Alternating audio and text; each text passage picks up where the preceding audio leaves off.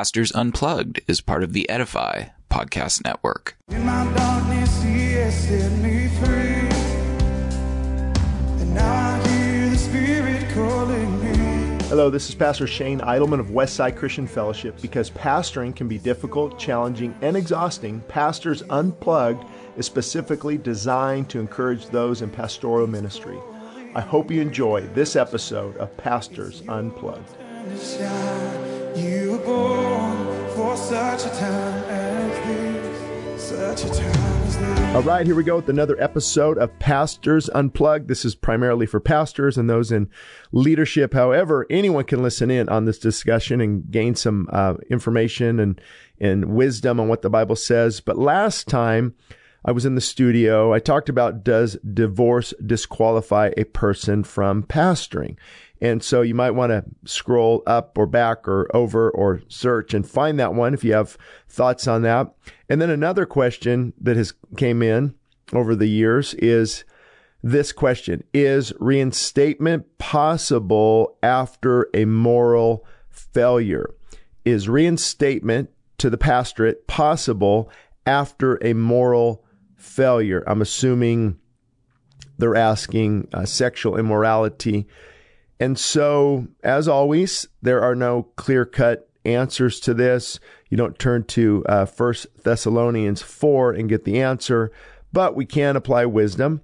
We can apply what the Bible says about qualifications of leadership. And as many of you know, that qualification for an elder is to be a husband of one woman. We don't also believe or teach in the concept of women pastors usurping the authority over the man.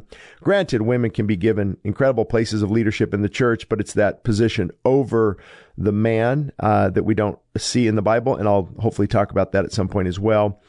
But is it reinstatement possible after moral failure?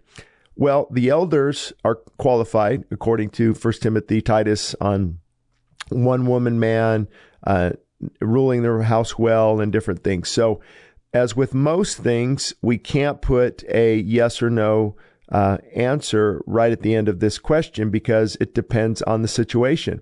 For example, if somebody's in their 20s, they're a young pastor, and they had a moral failure, and they really messed up their marriage. Again, you've got, was it a one-night stand? Was there manipulation and drawing a person into it? Was it kind of innocent at first, and then the enemy gets in, and that's why we don't recommend counseling those of the opposite sex, especially after one session, or getting close to those who might be able to draw you away. And so, but let's say that was breached, and a moral failure happened. And then was it consistent, over months and months and months, and now you got a year here, and now maybe there's a child with this other person. I mean, there's just so much to unpack. So to me, it depends a lot on the situation. But we also have to remember, God reinstates people. People don't reinstate people. For example, I can say, or a church body, governing body can say, okay, this person is reinstated. But what does God say? Maybe God doesn't believe that person should be reinstated yet or ever. And so we just have to remember that. We have to seek God's will. And it's so hard to find that balance between God's mercy and grace. And we have to be careful because we don't want to turn our nose up at other people and, well, look at your past, look at what you're labeled, and look at what happened. And God can't use you anymore, man. You blew it, and too bad. That's not the heart of God. But also, there's a lot of danger in reinstating somebody too quickly, and we see the pitfalls of that all the time. We see pastors who have fallen morally, and when there's an accountability group put together for them, they back out of it and they say, "I don't want to go this route," and that's not good. And so, here's some situations I've seen. Let's say somebody in their 20s, a young pastor, and they did have a moral failing. And they had to resign. That's a no-brainer right there. And there's a resignation that takes place, and years go by. Maybe they sell insurance, they sell cars. There's probably really not a spot right now in ministry because it's a season to get healing in your marriage and in your own personal walk. And so years go by. Let's say they were 24, and now they're 29. 5 years has gone by, maybe 30. and they're walking with the Lord, they're studying, they're full of God's Spirit, the marriage is strong, and let's say a call comes to be a pastor. Now you have to open up about you have to be transparent, let people know about your past. And so there's really no clear-cut answers on that. I would say a significant amount of time has to pass. Now, there are some in Christian leadership who say a moral failure disqualifies you from pastoral leadership from here on out. And, that's their position. And in many cases, that is absolutely true. I can think of some big names that I don't want to mention on this podcast necessarily, but we all know, over the years, whether it's the Calvary Chapel movement or the Reformed movement or non-denominational or Baptist, there's some high-profile names that have fallen, and I don't see them regaining that position again. Now, there have been some. I know of some people who fell morally in the 1980s, I believe it was, and, they're back on TV. Did God open that door? I don't know their story. I don't know, because see, if deep repentance takes place and God breaks them and years go by and God begins to open a door again, I don't want to rule that out. So my heart is to look at the situation, to take it to prayer, to take it to fasting. A lot of time has to go by. And you look at, if these people are not open for accountability, for example, somebody falls in hypercharismatic movement, in Baptist movement, in non-denominational, you name it. And there's a accountability group set up for them, especially the high profile people that have fallen, that were very public.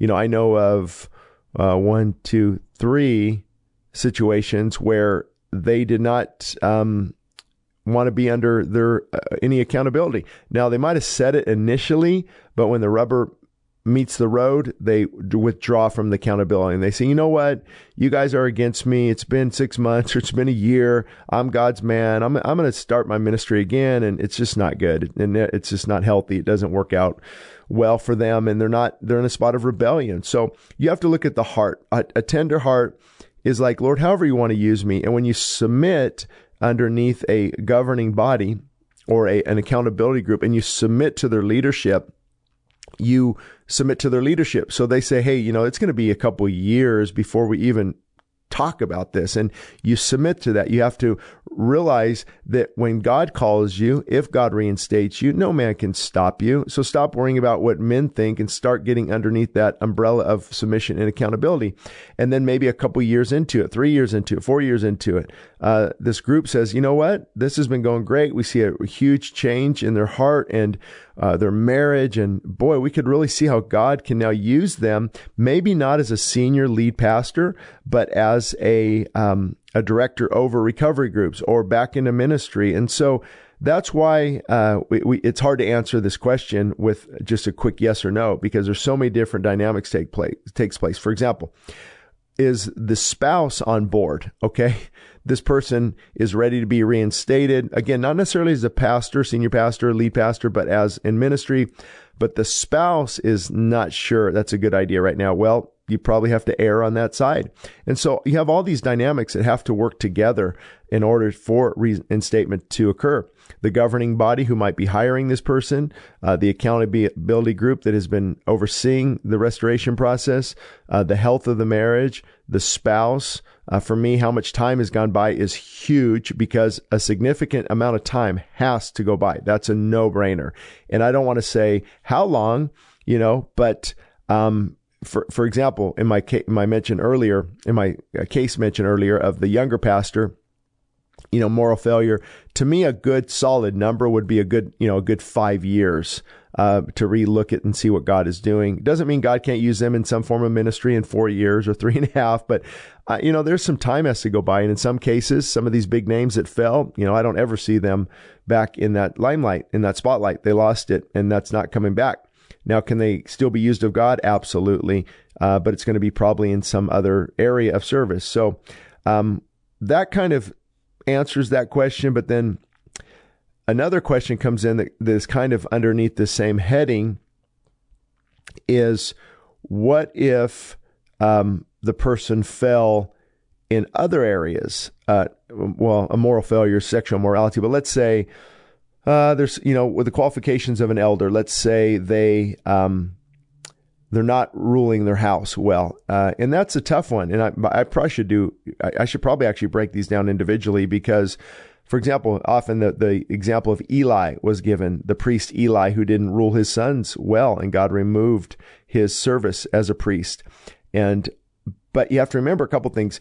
There's not much a father can do if the son or daughter is rebelling and they're 18, they're 19 or 20, they're out on their own. I mean, you've done all you can do. You've trained them in the fear of the Lord. And, I don't think a person can be held responsible for that. What is happening in Eli's case is he's letting them continue to serve as priests. Oh, not good. So for example, if you have a child in ministry and you want to be careful because you don't want to damage the person in the process. You want to restore and you want to rebuke, but you want to be very careful and sensitive. But if you've got somebody in ministry, a child of yours, and they're not leading a life they need to be leading, and it's evident to people, just like in Eli's case, instead of just kind of ignoring it, you might have to step in and remove them from church service. And it's a very, very hard decision. But that would need to take place. But if a pastor had to step down, I know there's been sometimes, I know some people who didn't have their family in order. Maybe a son tried to commit suicide. A daughter was being very promiscuous, and they're kind of young still, 15, 16, 17 and in the home. And that's a time for that man to take a season, a break from the ministry, and help to seek and heal his family and spend some time with them and really put them first and not the ministry. And so that would be a time of stepping down. When does reinstatement occur? Well, when there's health and everyone agrees on that eldership team or elder team that the pastor is ready to be reinstated. And then another incident, when we look at in the elder qualifications there, you have the issue of money and a steward of the finances and not eager for making a profit and not a love of money. And so let's say, if they steal money from the offering, that's a big deal. They're stepping down. Is there reinstatement? Well, again, I would say some years have to go by and you have to be transparent and open when you are reinstated. But again, it depends on the type of abuse, borrowing money and they didn't put it back in, or are they actually just skimming off the top for months or maybe a few years, and there's some type of scheme to cook the books and with the accounting numbers. And boy, that's a biggie. I don't know if reinstatement would be possible, and if so, it's going to be a long time away, and God would have to open that door. And then you have another issue as you continue to read the qualifications of an elder. We covered one woman man. We covered, what about anger? They're not easily angered, but if they have a temper and they lose their temper, and I've heard of some things, I just can't believe it I'm not going to list them here, but some top names in the Christian community that fell, probably 2016, 17, 18, 19 in there. And there was like cussing in meetings, like the F word sometimes, and just angry and really abusive and authoritative. And boy, they're gonna have to step down for a season. Reinstatement possible, if some deep brokenness takes place. And I would encourage these people to get some help. And a lot of times anger comes from selfishness, arrogance, and I'm building this ministry, but you're not building me. You're building the other ministry, and I'm upset at you because things didn't go my way. And it's about King David syndrome and mean to the office staff, mean to others. And, that person might have to take a season of stepping down and apologizing. And that's why I go to my staff often or at elders meeting and I say, hey, if I'm getting away or just too aggressive or too much communication and you're feeling stifled and I'm getting angry easy, let me know. These are things obviously all of us have to work on. So having that openness, that transparency. So that would be another area. You can basically go down all the areas of elder qualifications. And if they are getting sideways on any of those issues, then you would have to, take that in consideration as well. And then also the one comes up, I think I mentioned before, and it was actually public knowledge, with Perry Noble, when he stopped stepped down, and the elder's charge of alcohol abuse came up, and that's also qualification there as an elder. And that's a tough one too, because I do know pastors that have a glass of wine or beer now and then, and I know others that push that limit, and I think it's a dangerous place to go. But if they have, if somebody stops by a store and gets a beer, and somebody sees them, probably not a good idea, but it really doesn't disqualify them. It's just not a wise decision, because technically they can do that. Should they do that? No, probably not. But in his case, in other cases, let's say there's a pattern of alcoholism and having too much, then they would need to probably step down or take a break or take a sabbatical or get some time of healing and then come back reinstated and dealing with this issue.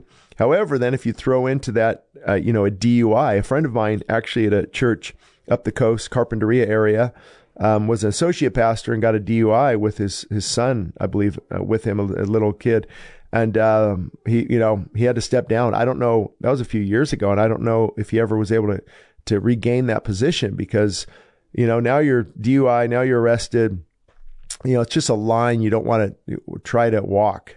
You don't want to walk that line. And again, it's a struggle for a lot of people, within the ministry, because it's a relaxant. And so that would be another area. But again, it depends on the severity. It depends on the abuse, how much use. If it's a person in every, a couple times a year, they have too much, they should let people know and have them pray for them and make sure the area is secure. And so again, it all depends on the duration, the magnitude, how deep is the struggle. And so you can go down on all those issues. So my thought is, just closing, can a person be reinstated?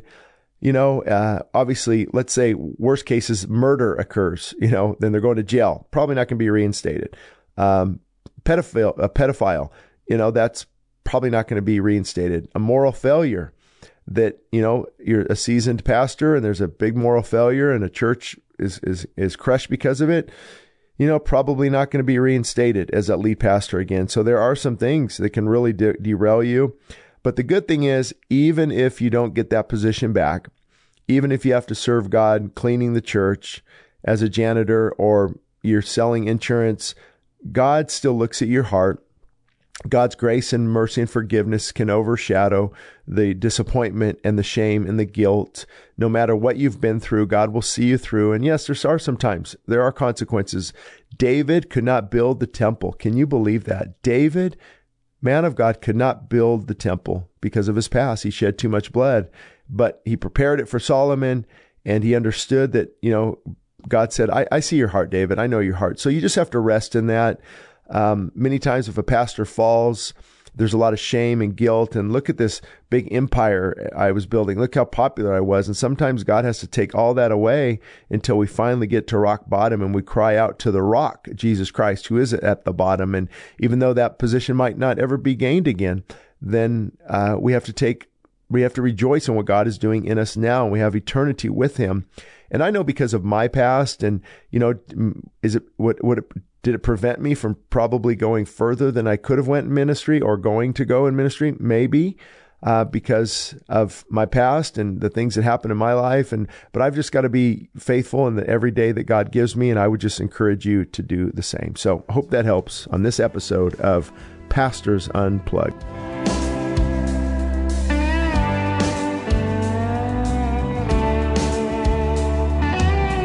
Additional support, you can visit my website, ShaneIdleman.com, where I will also write about many of the topics that we will be discussing. Sermons and free downloads of my books are also available at westsidechristianfellowship.org. That's westsidechristianfellowship.org.